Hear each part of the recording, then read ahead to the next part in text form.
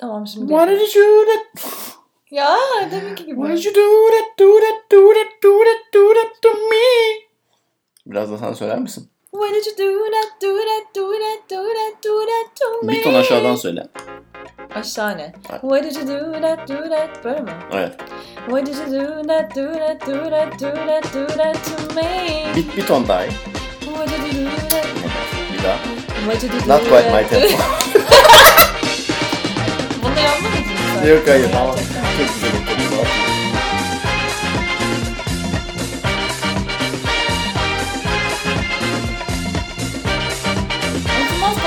Hoş geldiniz. Ben Defne. Ben Arda.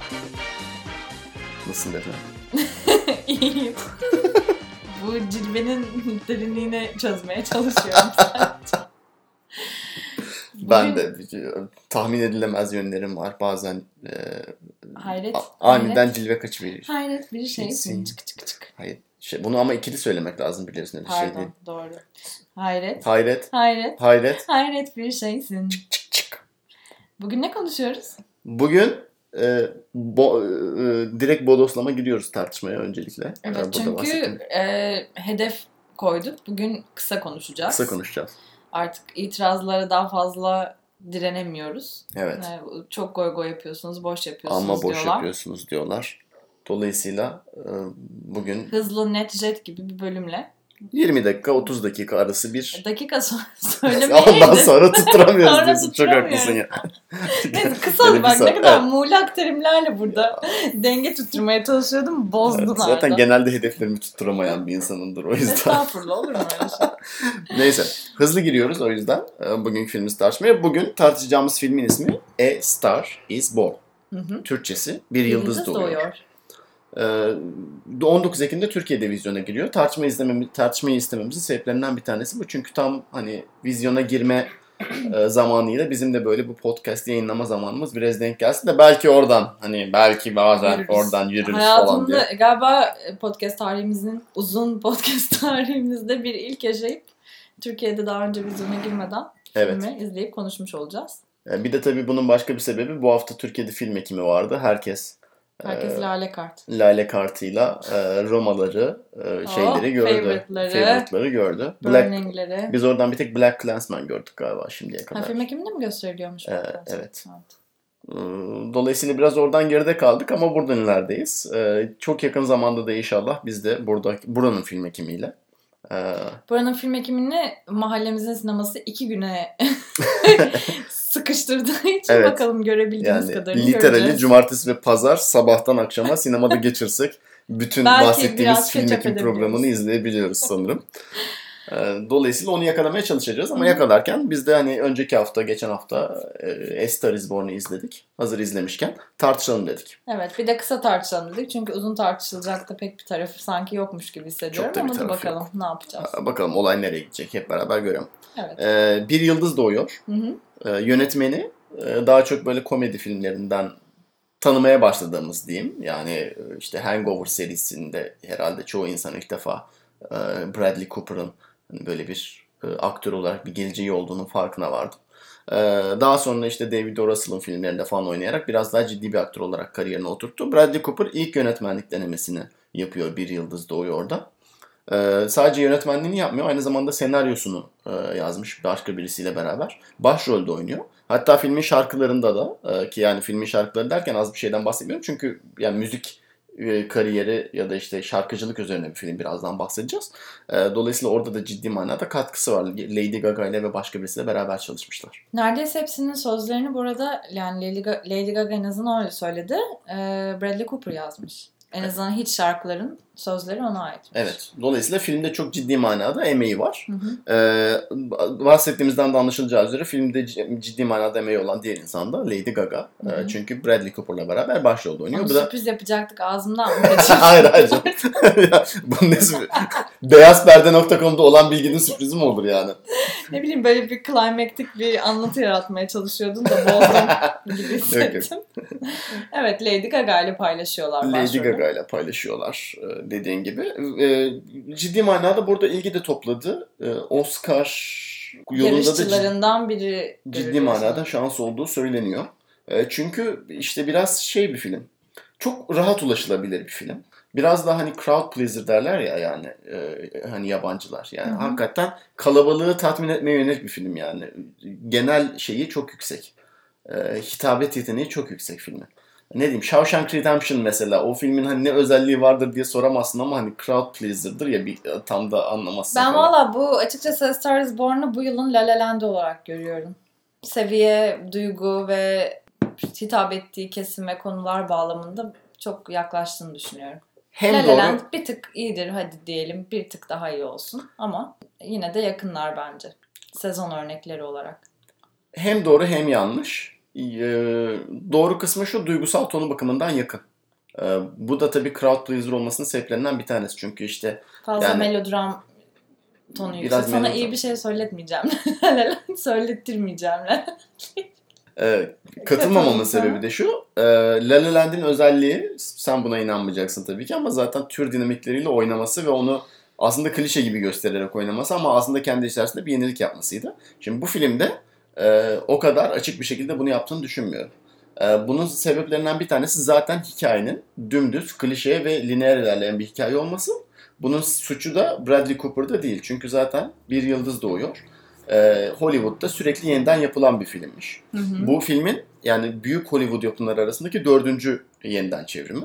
1937 yapımı bir yıldız doğuyor var. 1954 yapımı var bir tane. Başrolde Judy Garland'ın oynadı. 1976 yapımı var. Başrolde Barbra Streisand'ın oynadı.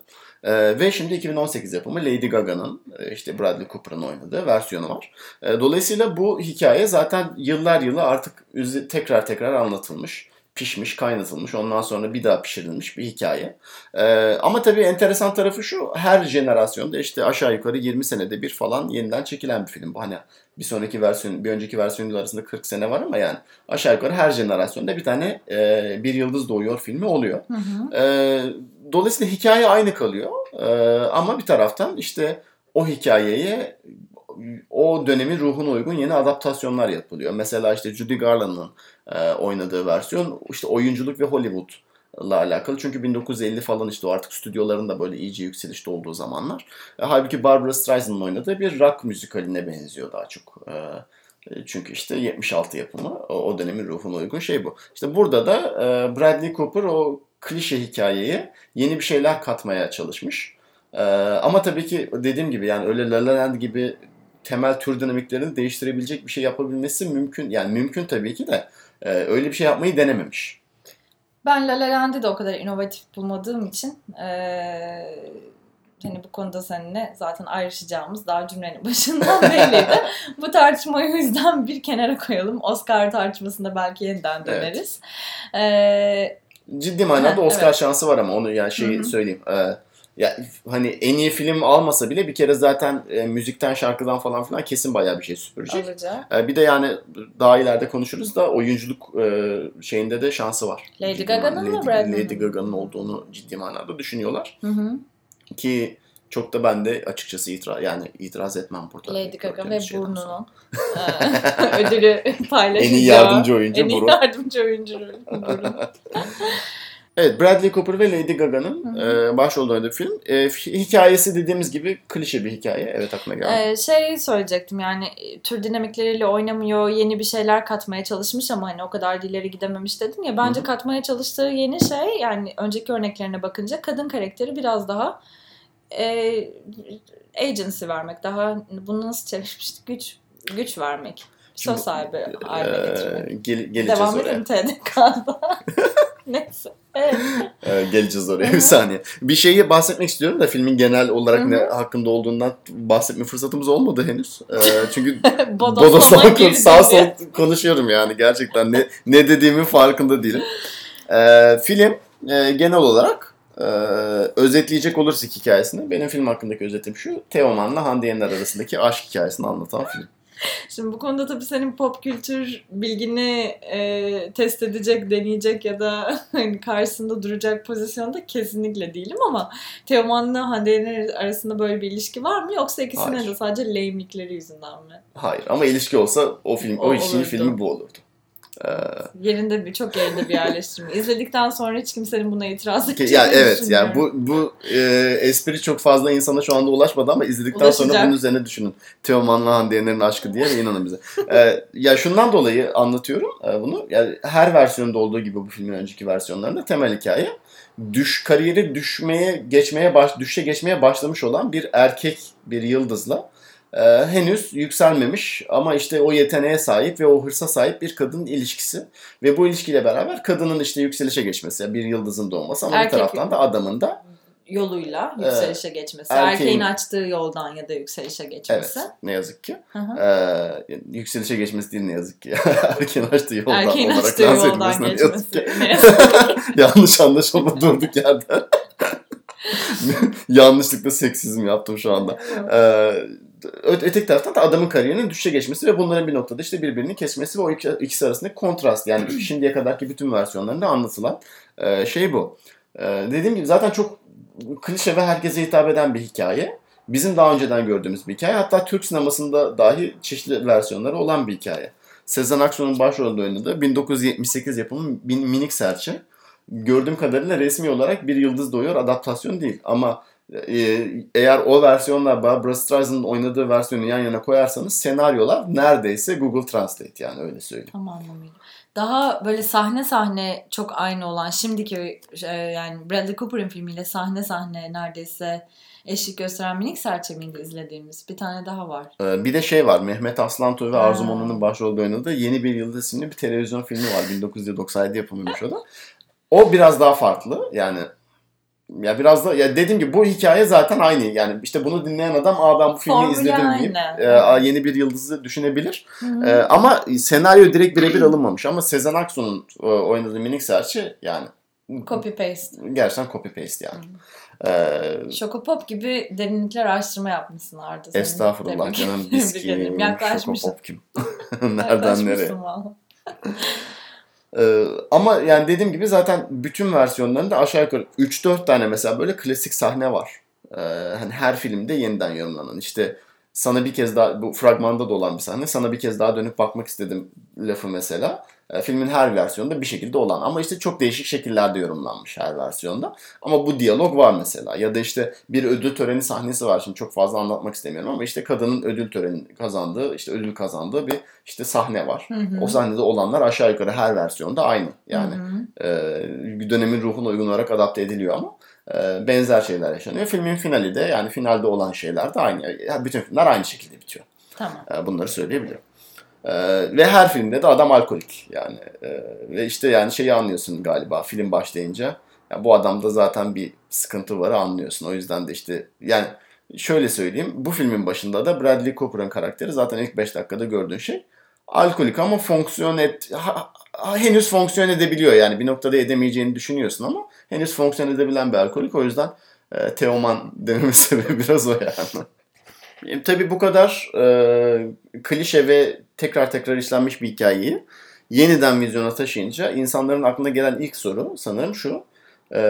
Nerelerde modifikasyonlar yapılmış ve daha önemlisi çağın ruhuna uyum sağlanmış mı? Değil mi? Bu konuda ne düşünüyorsun? Yani bir 2018 temsili olarak bir yıldız doğuyor. İşte bu çağda ünlü olmak ne demektir? Bu çağda işte şöhretle mücadele etmek nasıl olur? Ne takım fedakarlıklar yapmak gerekir? İşte ilişkiler nasıl oluyor artık falan. Bu konuda yerinde bir adaptasyon olduğunu düşünüyor musun? Ya bence Bradley Cooper biraz zamansız da bir film yaratmaya uğraşmış diye düşünüyorum. Çünkü eğer bugünün şöhret mekanizmalarından bahsedeceksek mesela sosyal medya etkisini, kadının kendi temsilini bir sürü farklı mecrada yeniden kırılıp döküldüğünü, yeniden yapıldığını falan gösterebilecek alanı varken, yani günün dinamiklerine uyacaksa eğer bunların hiçbirini yapmıyor Bradley Cooper. Sadece böyle birkaç sahnede işte YouTube'un kullanıldığını görüyoruz. İşte bugünün bir kültürel dünya sembolü olarak SNL sahne değil mi? SNL sahnesi görüyoruz. Yani SNL de günümüz kültür şimdi değil izliyoruz yani, izliyoruz da. Biraz o da geride kalmış da bir referans yani. Yani Barbra Streisand çıksa olurdu da yani. Evet değil mi? O yüzden biraz böyle sanki bana Bradley Cooper tam olarak bu geçmişin yani filmin geçmişini kolay kolay sırtından atamamış gibi geldi. Daha çok o legacy'ye sahip çıkmaya çalışıyormuş gibi geldi. Biraz da o anlamda zamansız buldum bazı yaptığı seçimleri. Estetik olarak da film çok böyle bir 2018 estetiğine sahip değildi bence. Yani genel böyle ışık kullanımı, mekan seçimleri, mekandaki başka türlü detaylar. Daha böyle bir sanki bugün şöhreti konuştuğumuz zaman çok daha uzak, çok daha yıkıcı bir şeyden bahsediyoruz. Enstitülerin varlığından bahsediyoruz filan. Bunların neredeyse hiçbiri yoktu şeyde, filmde ya da müzik endüstrisinden filan böyle bir iki tane çok iki boyutlu kötü işte para babası karakterler var. Onlar haricinde de başka bir boyutunu görmüyoruz. Dolayısıyla bana sanki bugüne dair bir şey söylemekle ilgili çok büyük bir iddiası yokmuş gibi geldi. Genel olarak katılıyorum. Bu işte YouTube sahnesi eklenmiş bir tane. O sanki hakikaten böyle şey gibi. Abi biz bu senaryoyu yazdık da 2018'de geçtiği anlaşılmıyor. Hadi içine bir şey ekleyelim gibi yazılmış gibi. Belki bunu biraz kıran işte böyle bir drag bar sahnesi var. O önceki versiyonlara göre bir yenilik, yani daha önceki versiyonlarda o sahne orada geçmiyormuş. Ama o da çok 90'lar bir drag bar görüntüsüydü bence. Hiç bugüne dair değildi. Çok nostaljikti. Yine böyle biraz bence ötekileştiren de bir sahneydi. Anlıyorum ne dediğini ama 2018'de de bu konsept artık biraz böyle kendi kendini de camp olarak kabul ettirmiş bir şey ya. İşte bu RuPaul's Drag Race'ler falan.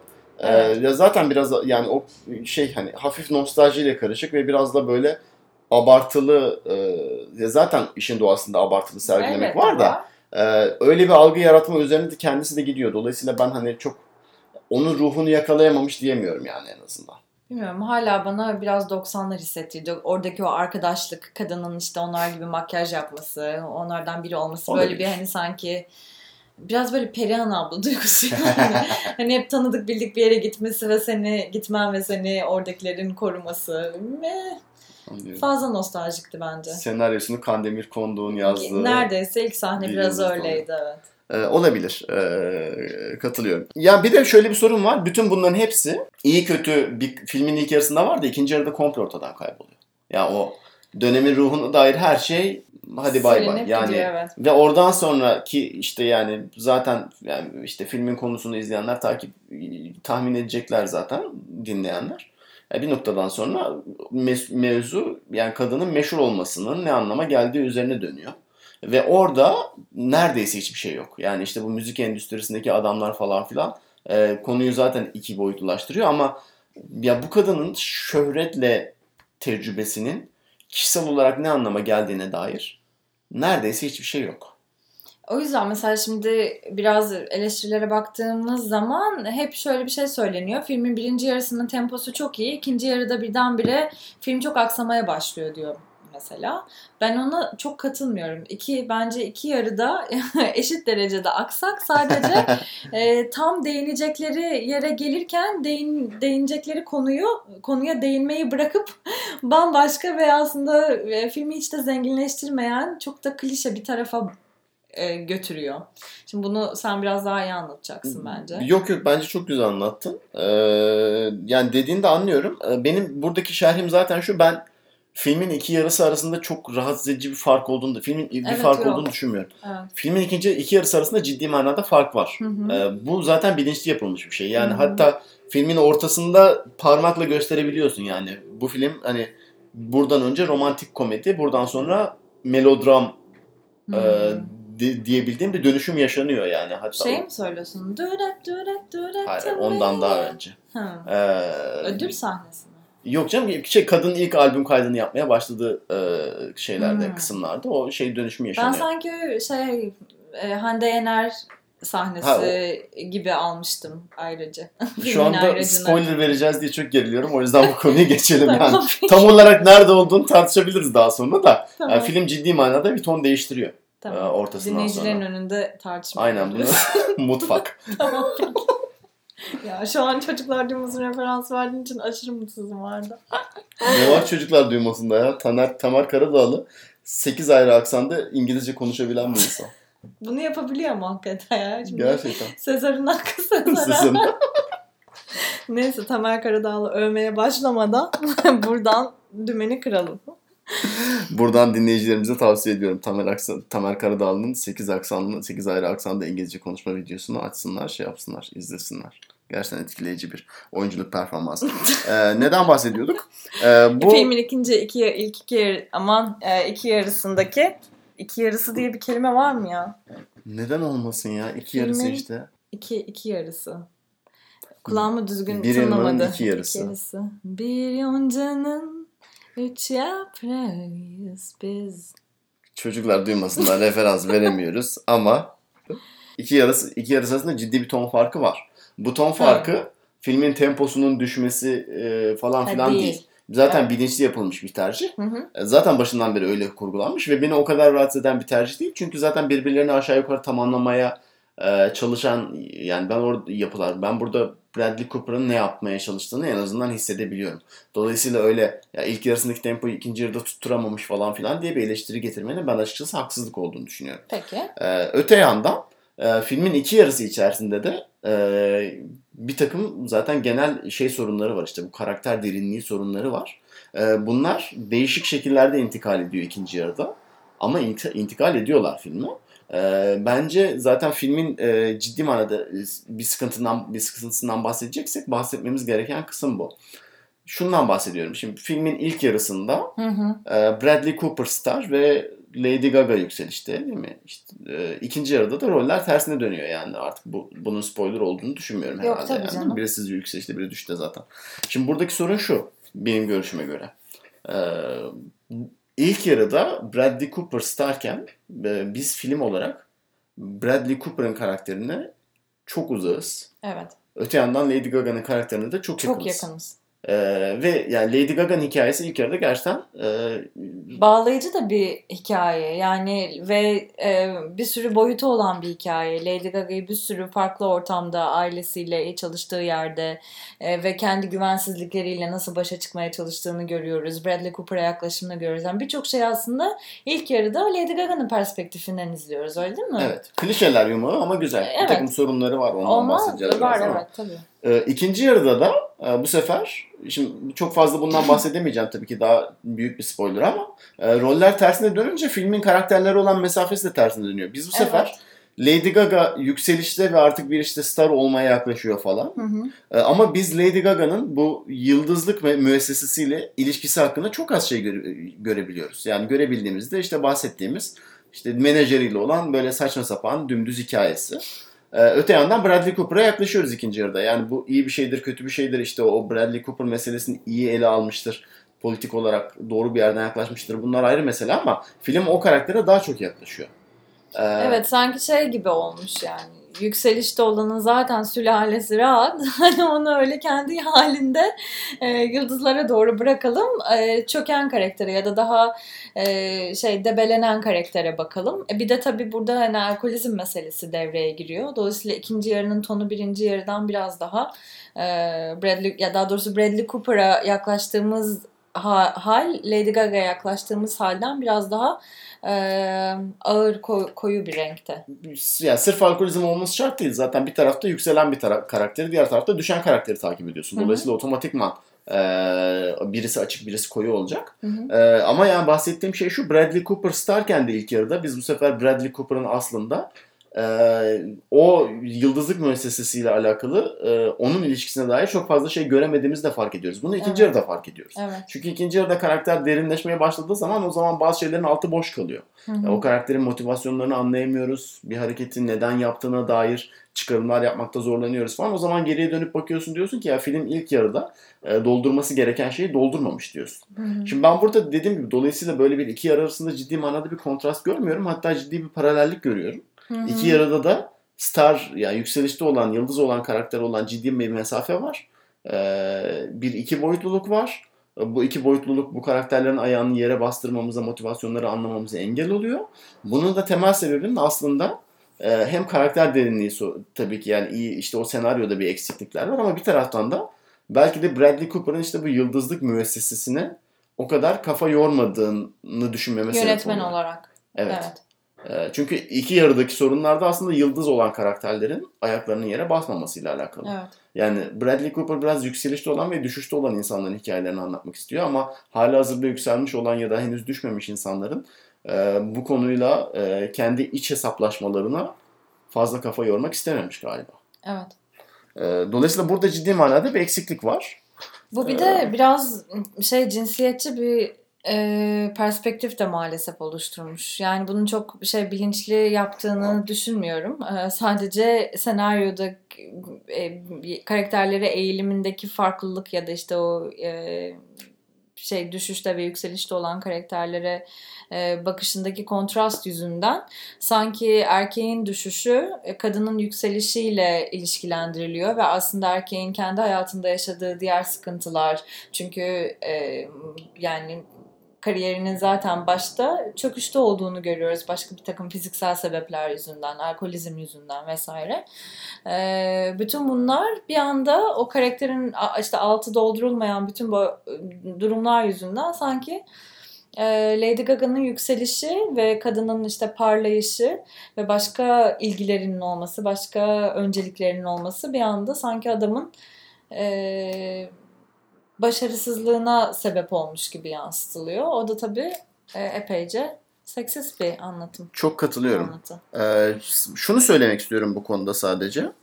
Ben gerçekten Bradley Cooper'ın bu mesajı vermeye çalıştığını düşünmüyorum. Ben de düşünmüyorum. Ama yani senaryosu yanlışlıkla böyle bir yere doğru düşüvermiş.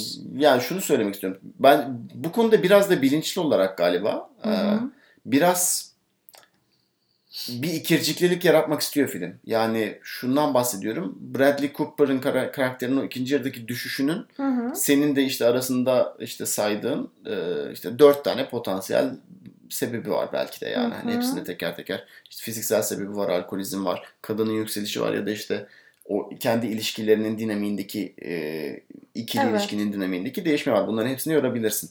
Bunların hangisinin bu süreçte en çok payı olduğuna dair bir boşluk bırakıyor film. Tabii ki biraz boşluk bırakması lazım. Çünkü bunların hepsinin aslında biraz faktör olduğunu etkisi var tabii ki, düşünebilirsin. Ama buradaki senaryodaki sıkıntı bence film sırf boşluk bırakmıyor. Bu konuda suskun da kalıyor. Yani hiçbirisinin altını doldurmayarak buradan sıyrılmaya çalışıyor. Bu o yüzden de bizim en yakından izlediğimiz hikayeye atfetmemize sebep oluyor bunu da. O da Lady Gaga'nın yükselişi. Evet. Ama orada da Lady Gaga'nın yükselişi sırasında da yani kadının hayatının tamamen değiştiğini izliyoruz ve bu değişimle ilgili çok pasif bir pozisyonda kalıyor bütün film boyunca. Yani ikinci yarı boyunca. Lady Gaga'nın tepki verdiği tek şey Bradley Cooper'ın hayatındaki durumlar. Kendi hayatındaki hiçbir şeyle ilgili bir duygu durumu, heyecan. Bir tane sahne var ki o sahneden de çok etkileniyorum. Çünkü Amy Winehouse'un Grammy aldığı çok terör bir an var. Onu hatırlatıyor bana. Ondan da çok etkilenirim. Yani Grammy nominasyonu haberi geliyor böyle bir stüdyodayken. O beni duygusal olarak da vurdu yani filmde. Anladım. Biraz da hormonal bir dönemdeydim, onun da etkisi olduğunu düşünüyorum. Şimdi yargılamayın yani. Evet. Biraz hormonlarımın da kurbanı olmuş olabilirim ama biraz bir gözüm bir doldu orada. Neyse, ama kötü hissetmiyorum çünkü bütün sinema ağlıyordu çıktığımızda. Biz böyle falan diye gayet cool bir şekilde sinemayı terk ettik ama yani çok salyasımlık oldular. Crowd pleaser yani film o bakımdan çok. Bu arada yani şimdi biz buradaki konuşmamız genel olarak eleştirme şeklinde gidiyor. Biraz da haklı olarak eleştiriyoruz tabii de. Aslına bakarsan hani gidip izleyince de 2 saatin herhangi bir noktasında sıkılmıyorsun. Yani mekanik olarak işleyen bir film yani en azından onu söyleyebilirim. Bu Lady Gaga meselesine geri dönmek istiyorum. 2 konuda geri dönmek istiyorum. Birincisi hem de şu 2018'de yıldızlık bahsini falan kapatmak babında söylüyorum. Bu filmde Lady Gaga'nın yükselince dönüştüğü bir yıldız personası var. Ki o Lady Gaga değil. Yani dönüştüğü persona değil mi? Bunu soracaktım ben de. Sence bu Lady Gaga mı? Lady Gaga'nın bir tık alt bir versiyonu mu? O imajla mı oynuyor? O imaja bir saygı duruşu mu yapıyor film? Nerede duruyor sence o bakımdan? Ya bence Lady Gaga'nın yükseliş hikayesiyle böyle bir filme çekmek ya da en azından Lady Gaga'nın menajer ordusunu böyle bir filme çekmek mümkün olmazdı herhalde. Lady Gaga'nın kendi statüsünden daha düşük bir seviyede birini temsil ettiğini düşünüyorum ben filmde. Ama aynı kategoride. Yani klasman olarak Lady Gaga ile aynı müziği mi yapıyor? Bunu şundan dolayı söylüyorum. Çok zor sorular. Bir de senin uzmanlık alanında şu an beni sıkıştırıyorsun. Bu çok kötü durumda kaldım şu an. Türk popu olsa benim uzmanlığım da. Ama zaten Türk popu doneleriyle düşünüyorum kafamda da. Neyse. Yani şundan dolayı söylüyorum. Filmin içerisinde şeyin ufak tefek ipuçları var. Sanki Lady Gaga'nın dönüşünce o yaptığı müzik, yani filmdeki karakterin adını da hiç söylemiyoruz da Ellie yani. Ellie. Ay evet. Ellie'nin yaptığı müzik hafif burun kıvrılacak bir müzik gibi yansıtılıyor. Tabii açık söylenmiyor bu. Ama biraz ama bile yani Lady Gaga'nın yani soundtrack'i dinlediğin zaman ki az önce dinledik. Hani kelimeleri vurgulayış stili, söyleyiş stili de biraz sanki böyle karikatürize bir pop şarkısı gibi bence. Hiç kendi şarkıları, kendi stili ya da kendi dili gibi değil söylediği şarkılar bence. Ya bir taraftan da benim sıkıntım şu. Evet. Bu az önce bahsettiğim meseleyi de içine alan şekilde. Aslında biz film içerisinde hiçbir zaman açık olarak Ellie karakterinin de bu personayla bağdaşmayan birisi olduğunu görmüyoruz. Yani sınıfsal olarak da çünkü aslında bağdaşmayacak bir tarafı yok gibi geldi bana zaten. Yani ailesini görüyoruz, yaşadığı yeri görüyoruz. Hani böyle çok daha entelektüel bir yerden gelip de ya da daha üst bir sınıftan gelip ondan sonra bu kostümleri bana niye giydirdiler gibi bir durum yok. Bence zaten günlük hayatındaki kıyafetlerine falan da yani yakınlık gösteriyor bence. Peki sence o zaman Ellie karakteri bu durumdan mutlu mu? Yani başından beri böyle müzik mi yapmak istemiş Ellie karakteri? Hayır değil. Başından beri böyle müzik yapmak istememiş ama bununla çok da büyük bir dert yaşadığını görmüyoruz bence filmde. Görüyor muyuz? İşte ben de onu merak ediyorum. Biraz görüyoruz ama çok bence bu Bradley Cooper'ın sorduğu bir soru bile olmamış yani. Ellie hani bir sahnede belki hani dansçıları istemediği sahnede filan. Birden fazla var. Bir saç rengiyle ilgili bir muhabbet de var. Saç rengi çok kötü olmuş zaten. Turuncuya boyuyorlar kadıncağızın saçını.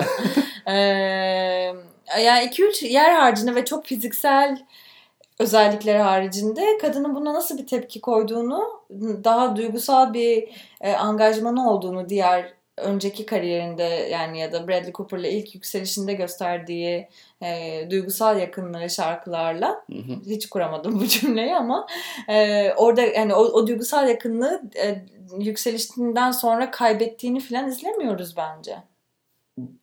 İşte yani bence de izlemiyoruz. Evet. Ama işte bunu izlememizin sebebi işte bunu bir filmin kusuru olarak mı yoksa aslına bakarsan yani adamın, yönetmenin, Bradley Cooper'ın başından beri yapmaya çalıştığı bir şey olarak mı okumalıyız? Ondan emin değilim. Ben bunu düz kusur olarak okuyorum yani. Hiç nasıl ilk yarıda Bradley Cooper'ın kendi hikayesiyle ve o şöhret meselesiyle ilgili hikayesini dolduramadıysa ikinci yarıda da Lady Gaga'nın ya da işte Ellie'nin kendi kariyerindeki o ikilemler arasında gidip gelmelerini çok havada bırakıyor. Olabilir yani. Sen bunun bilinçli bir tercih olduğunu düşünüyorsun. Yok, bilinçli bir tercih olduğunu hayatta söyleyemem ama şu da bana çok tuhaf geliyor. Şeyi mesela hissediyorsun. Ya o açık açık söyleniyor galiba, değil mi? Gerçi o da açık açık söylenmiyor da. Mesela Bradley Cooper'ın karakterinin bu müzik tarzıyla bir sorun olduğunu hissediyorsun. Çünkü adam başından beri şeyleri söylüyor sürekli. İşte bir hikaye olman lazım senin aslında yıldız olabilmek için. Yani şarkılarında hikaye anlatabilmen lazım falan diyor. Ve yani tabii ki işte başka şeylerle iç içe geçtiği için bunu da tam ayırt edemiyorsun az önce söylediğim sebeplerden dolayı ama filmin ikinci yarısında adamın söylediği verdiği tepkilerden biraz aslında küçümsediğini buna görüyoruz, evet. Boyutunu hem küçümsediğini hem de kadının hikayesini kaybettiğini düşündüğüne dair bir takım izlenimler alabiliyoruz. Ya bunu adamın ağzına bu kadar net yerleştirmeyi düşünürken kadının ağzına hiçbir şey koymamak, onu bu konuda çok sessiz bırakmak realistik gelmiyor bana. O yüzden buna bir sebep bulmak istiyorum yani. Çünkü ya belli ki hani bu konu üzerine en azından bir karaktere bir şey yazdırmak istemiş ama o zaman neden kadına hiçbir şey söyletmiyorsun? Be yönetmen, be senarist o zaman demek yine istiyorum. biraz bu cinsiyetçi tuzağa yine düşmüş. Çünkü ben bile söylerken dedim ki zaten kadın bütün hayatı boyunca böyle aspiration'ları var. Dolayısıyla bununla ne gelirse gelsin, o basamakları ne şekilde tırmanırsa tırmansın, basamakları tırmanmaktan zaten mutlu. Sanki böyle bir şey gibi, yani lütuf gibi sunulduğunu mesela anlattım. Yok olabilir. Yani bu da hani eğer Bradley Cooper'ın bunu küçümsediğini düşünüyorsak ve Ellen'in bununla daha mutlu olduğunu düşünüyorsak, biraz da bu karakterlere yeteri kadar söz hakkı tanınmamış olduğu için. Katılıyorum. Yani bundan başka bir açıklama da zaten çıkarabilmek mümkün değil. Dolayısıyla işte bu biraz şeyden geliyor. Senin yine az önce bahsettiğin işte bu Lady Gaga'nın karakterine güç verilmemesi. Yani o kendi kararlarını verebilme iradesinin teslim edilmemesi. Tabii ki. Kaynaklanıyor. Bunun daha böyle net görüldüğü ve daha açık şekilde sıkıntılı olduğu yerler de var. Başka bu konuda yazılar da çıktı. Oradan da biraz kopya çekeceğim de. Yani filmin içerisinde aslında ta filmin en başından beri işte o Bradley Cooper'ın oynadığı karakterle, Jack karakteriyle bu arada, yani artık kaç dakika olmuş ilk defa söylüyorum bunu ama şeklinde söylemeyi de sevmiyorum yani. İşte bu Jack ile Ellie arasında ki ilişkide aslında ciddi manada Ellie'nin kontrolünün az olduğu, bir takım şeylere sürekli zorlandığı, yapmak zorunda bırakıldığı. Bu yüzden filmin ciddi manada işte bu yabancıların consent dediği, işte o küçük consent deyince daha çok şey içerisine alıyor. İşte Türkiye'de buna onay diyoruz ama o kadar şey olmuyor yani. Tam bir terim olarak karşılığı olmadığı için ben biraz daha consent demek istiyorum. Peki. Bu yabancıların işte consent dediği meseleyle alakalı filmin sıkıntıları olduğuna dair yazılar da çıktı. Ya evet, hakkı da var bütün bu eleştirilerin bence. Daha ilk sahneden kadının ilk kez erkekle yani Ellen'in ilk kez Jack miydi? Jack'le gittiği sahnede bile yani kibarca da olsa bir zorlama mevcut. Daha sonra bunu böyle daha takiple, işte kapısına başka birini göndererek, zorla onu bir yerlere götürerek falan böyle biraz daha pushy bir tavırla da yapıyor. İttirerek de yapıyor bunu. Bir diğer sahnede bu konuda yani kafamda kalan, bir konserde Lady Gaga'nın şarkısını söylüyor ve onu ilk kez sahneye çıkaracak ve hiçbir şekilde haber vermeden, bir prova yaptırmadan, işte yani kadın çok hazırlıksız yakalıyor, Ellie'yi çok hazırlıksız yakalıyor ve orada neredeyse sahneye çıkmaya zorluyor. Burada da consent bir başka açıdan ama yine de tartışabiliriz diye düşünüyorum. Sen nasıl buldun filmin tonunu bu anlamda? İzlerken rahatsız olduğum sadece bir yer falan vardı dikkatimi çeken. İzledikten sonra bu yazıyı da okuyunca biraz hak verdim. Belki gözümden kaçmış, belki o kadar düşünmemişim izlerken bu konu hakkında.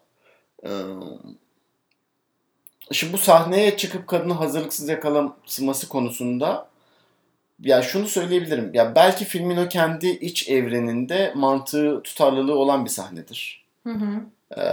Çünkü belki Bir Yıldız Doğuyor filminin geçtiği evrende gerçekten bir takım insanların böyle doğal kabiliyetleri vardır ve o insanlar böyle çat diye podyuma çıkar çıkmaz 40 bin kişilik bir kalabalığa hitap edebiliyorlardır falan. Nasıl bu kadar iyi yaptı? Evet. Ve biraz ona sinir oldum açıkçası. Hayır, şundan dolayı. Ya eğer böyle bir evrende geçiyorsa o zaman adamın aslında kadını hazırlıksız sahneye çıkarması da bundan nispeten az bir problem oluyor ya, şundan dolayı. Yani zaten adam sahnenin nasıl bir yer olduğunu biliyor ve kadının nasıl çok bir performans sergileyeceğini de biliyor.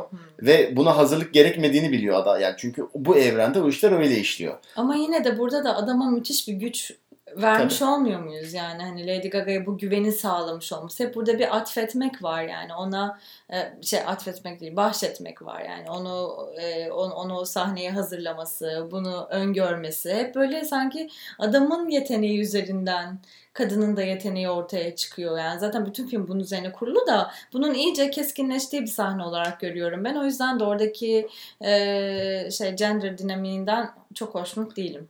Tabii ya eğer benim dediğim gibi okumaya çalışacaksak orada hani biraz adama değil de adamın yıldızlık statüsüne bahşediyor. Ya da işte o ne bileyim sahne tecrübesine bahşediyor falan gibi düşünmek lazım ama ya birincisi zaten bu şekilde okunup okunmaması gerektiği net değil. Hı hı. İkincisi yani dediğim eğer okunsa da senin dediğin endişelerin hala taşınması gerekiyor. Evet. Dolayısıyla yani problematik bir sahne. Ya şey bakımından da problematik bir sahne yani. Mesela hayırdır yani kadın belki gerçekten şarkının söylenmesini hiç istemiyor İstemiyor yani. tabii ki. Bak şimdi söyleyeceğim herkes de sevecek falan Hı ne hı. demek yani hani öyle bir sorun da var. Ama dediğim gibi beni en çok rahatsız eden şey zaten olarak ya Höst ya bir şey yani şimdi Lady Gaga çağımızın en iyi Vokal performans performanslarından sanatçılarından biri. biri. Sırf vokal de değil yani sahne Evet, varlığı evet. olarak falan Şov. filan da yani show business'ta hani bir numaralı insanlardan birisi değil mi yani? Yani Lady Gaga'nın kariyeri eminim böyle gelişmemiştir. Yani bir sahneye çıkıp böyle çat diye 40 bin kişinin. Ya bu iş bu kadar kolay değil. Şimdi ben hayatımda hiç sahneye çıkmadım yani. Tabii ki bunun nasıl işlediğini bilmiyorum ama bir insan olarak bu işlerin ya bu yıldızlık müessesesinin bu kadar Böyle kolay işlemediğine olması bayağı eminim. beni bayağı rahatsız ya anlatacak bir hikayen olsun sen anlat yeter insanlar sana inanır. Ya öyle olsa abi herkes zaten anlatır hikayesini. Ya bunun içerisinde o kadar çok unsur var ki ya hem gerçekten çok çalışman gerekiyor hem çok fazla fedakarlık yapman gerekiyor. Bir takım bir noktalarda işte o kararları vermen gerekiyor. Ve işte bunların yani ötesinde bir takım böyle şansının da sana yardım etmesi gerekiyor. Ya bunların hepsini yapman da aslında başarılı olacağının garantisi Tabii vermiyor ki. falan filan. Dolayısıyla bu yıldızlık meselesinin bu kadar işte hem yetenekli ol hem de anlatacak bir şeylerin olsundan falan indirgenmesi bana biraz rahatsız edici geldi. Eminim müzik endüstrisinde tecrübesi olan çoğu insana daha çok rahatsız edici gelmiştir. Bir tek Kimsenin müzik de de değil. Bence bütün yaratım alanları için aynı şeyi söyleyebiliriz. Yani ben böyle izlerken sanat camiasını falan ve sanat marketini de Hı hı. düşündüm. Hani oradaki yükseliş hikayeleri de çünkü biraz böyle oluyor. Yine networkler, yine biriyle birlikte gelişmek falan. Hani yetenek veya bir hikayen olsun anlat. Çok geçici ve çok aslında bir anlamda işlevsiz de bir sebep. Ama sanki filmde böyle bir ideal, bir ütopya kuruluyor. Hani hikayen olsun, ona yürekten inan ve onu anlatmaya çalış. Zamanı gelsin bundan da feragat etmeye gönüllü ol. Ve ondan sonra da her şey yolunda gitsin ve yüksel. evet ve ya bir şeyden de Böyle bir rahatsızım hikaye yok. açıkçası.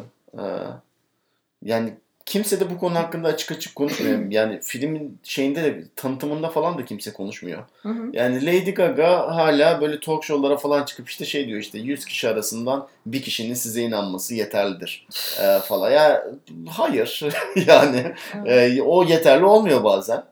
Ya da başka şartlar da gerekiyor. Ya da bir kişi size inansa da bazen Sen bu başarı başka birisinin hikayesinde inanması var. çok içerlemişsin Çok iyi şeyler ya Arda'cığım ya. çünkü ya tabii ki şimdi yani hepimizin hayatının içinde bulunduğu dönemde falan da alakalı da doktora Evet. yapan bir insan olarak beni en çok sinirlendiren film yani gerçekten izlemeye dayanamadığım film. Good Will Hunting. Yani nefret ediyorum o filmden. Sonuna kadar izlemedim. Çünkü 40. dakikasında falan o kadar sinirlendim ki filmi bıraktım ya. Ya siz ne yapıyorsunuz abi? Birisi tahtaya yazmış 100 senedir çözülemeyen matematik problemini. Hademe o kadar zeki ki çözüyor.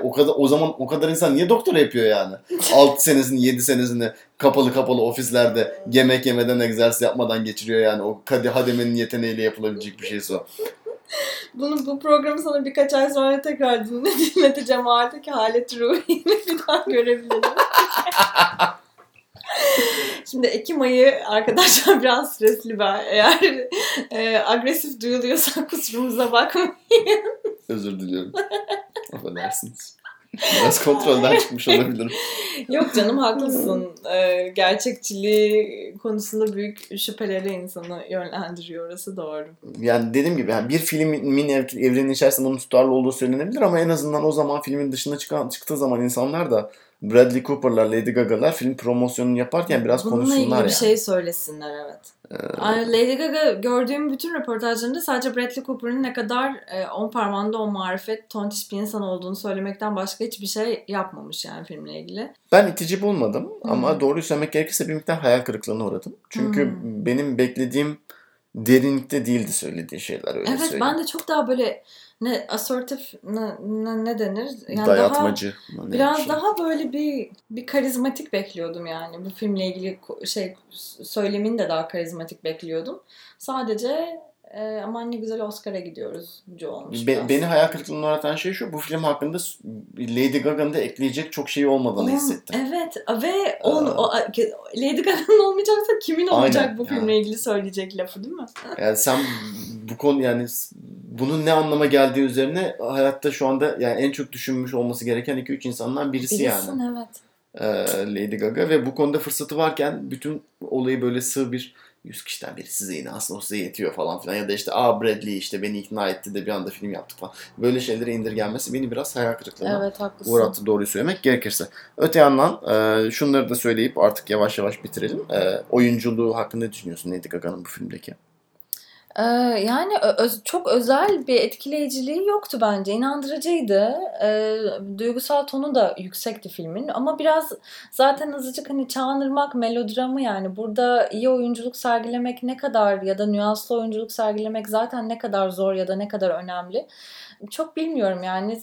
Duygusal tonu yüksek sahnelerde duygusal tonu yüksekti yani. Lady Gaga'nın oyunculuğunun da.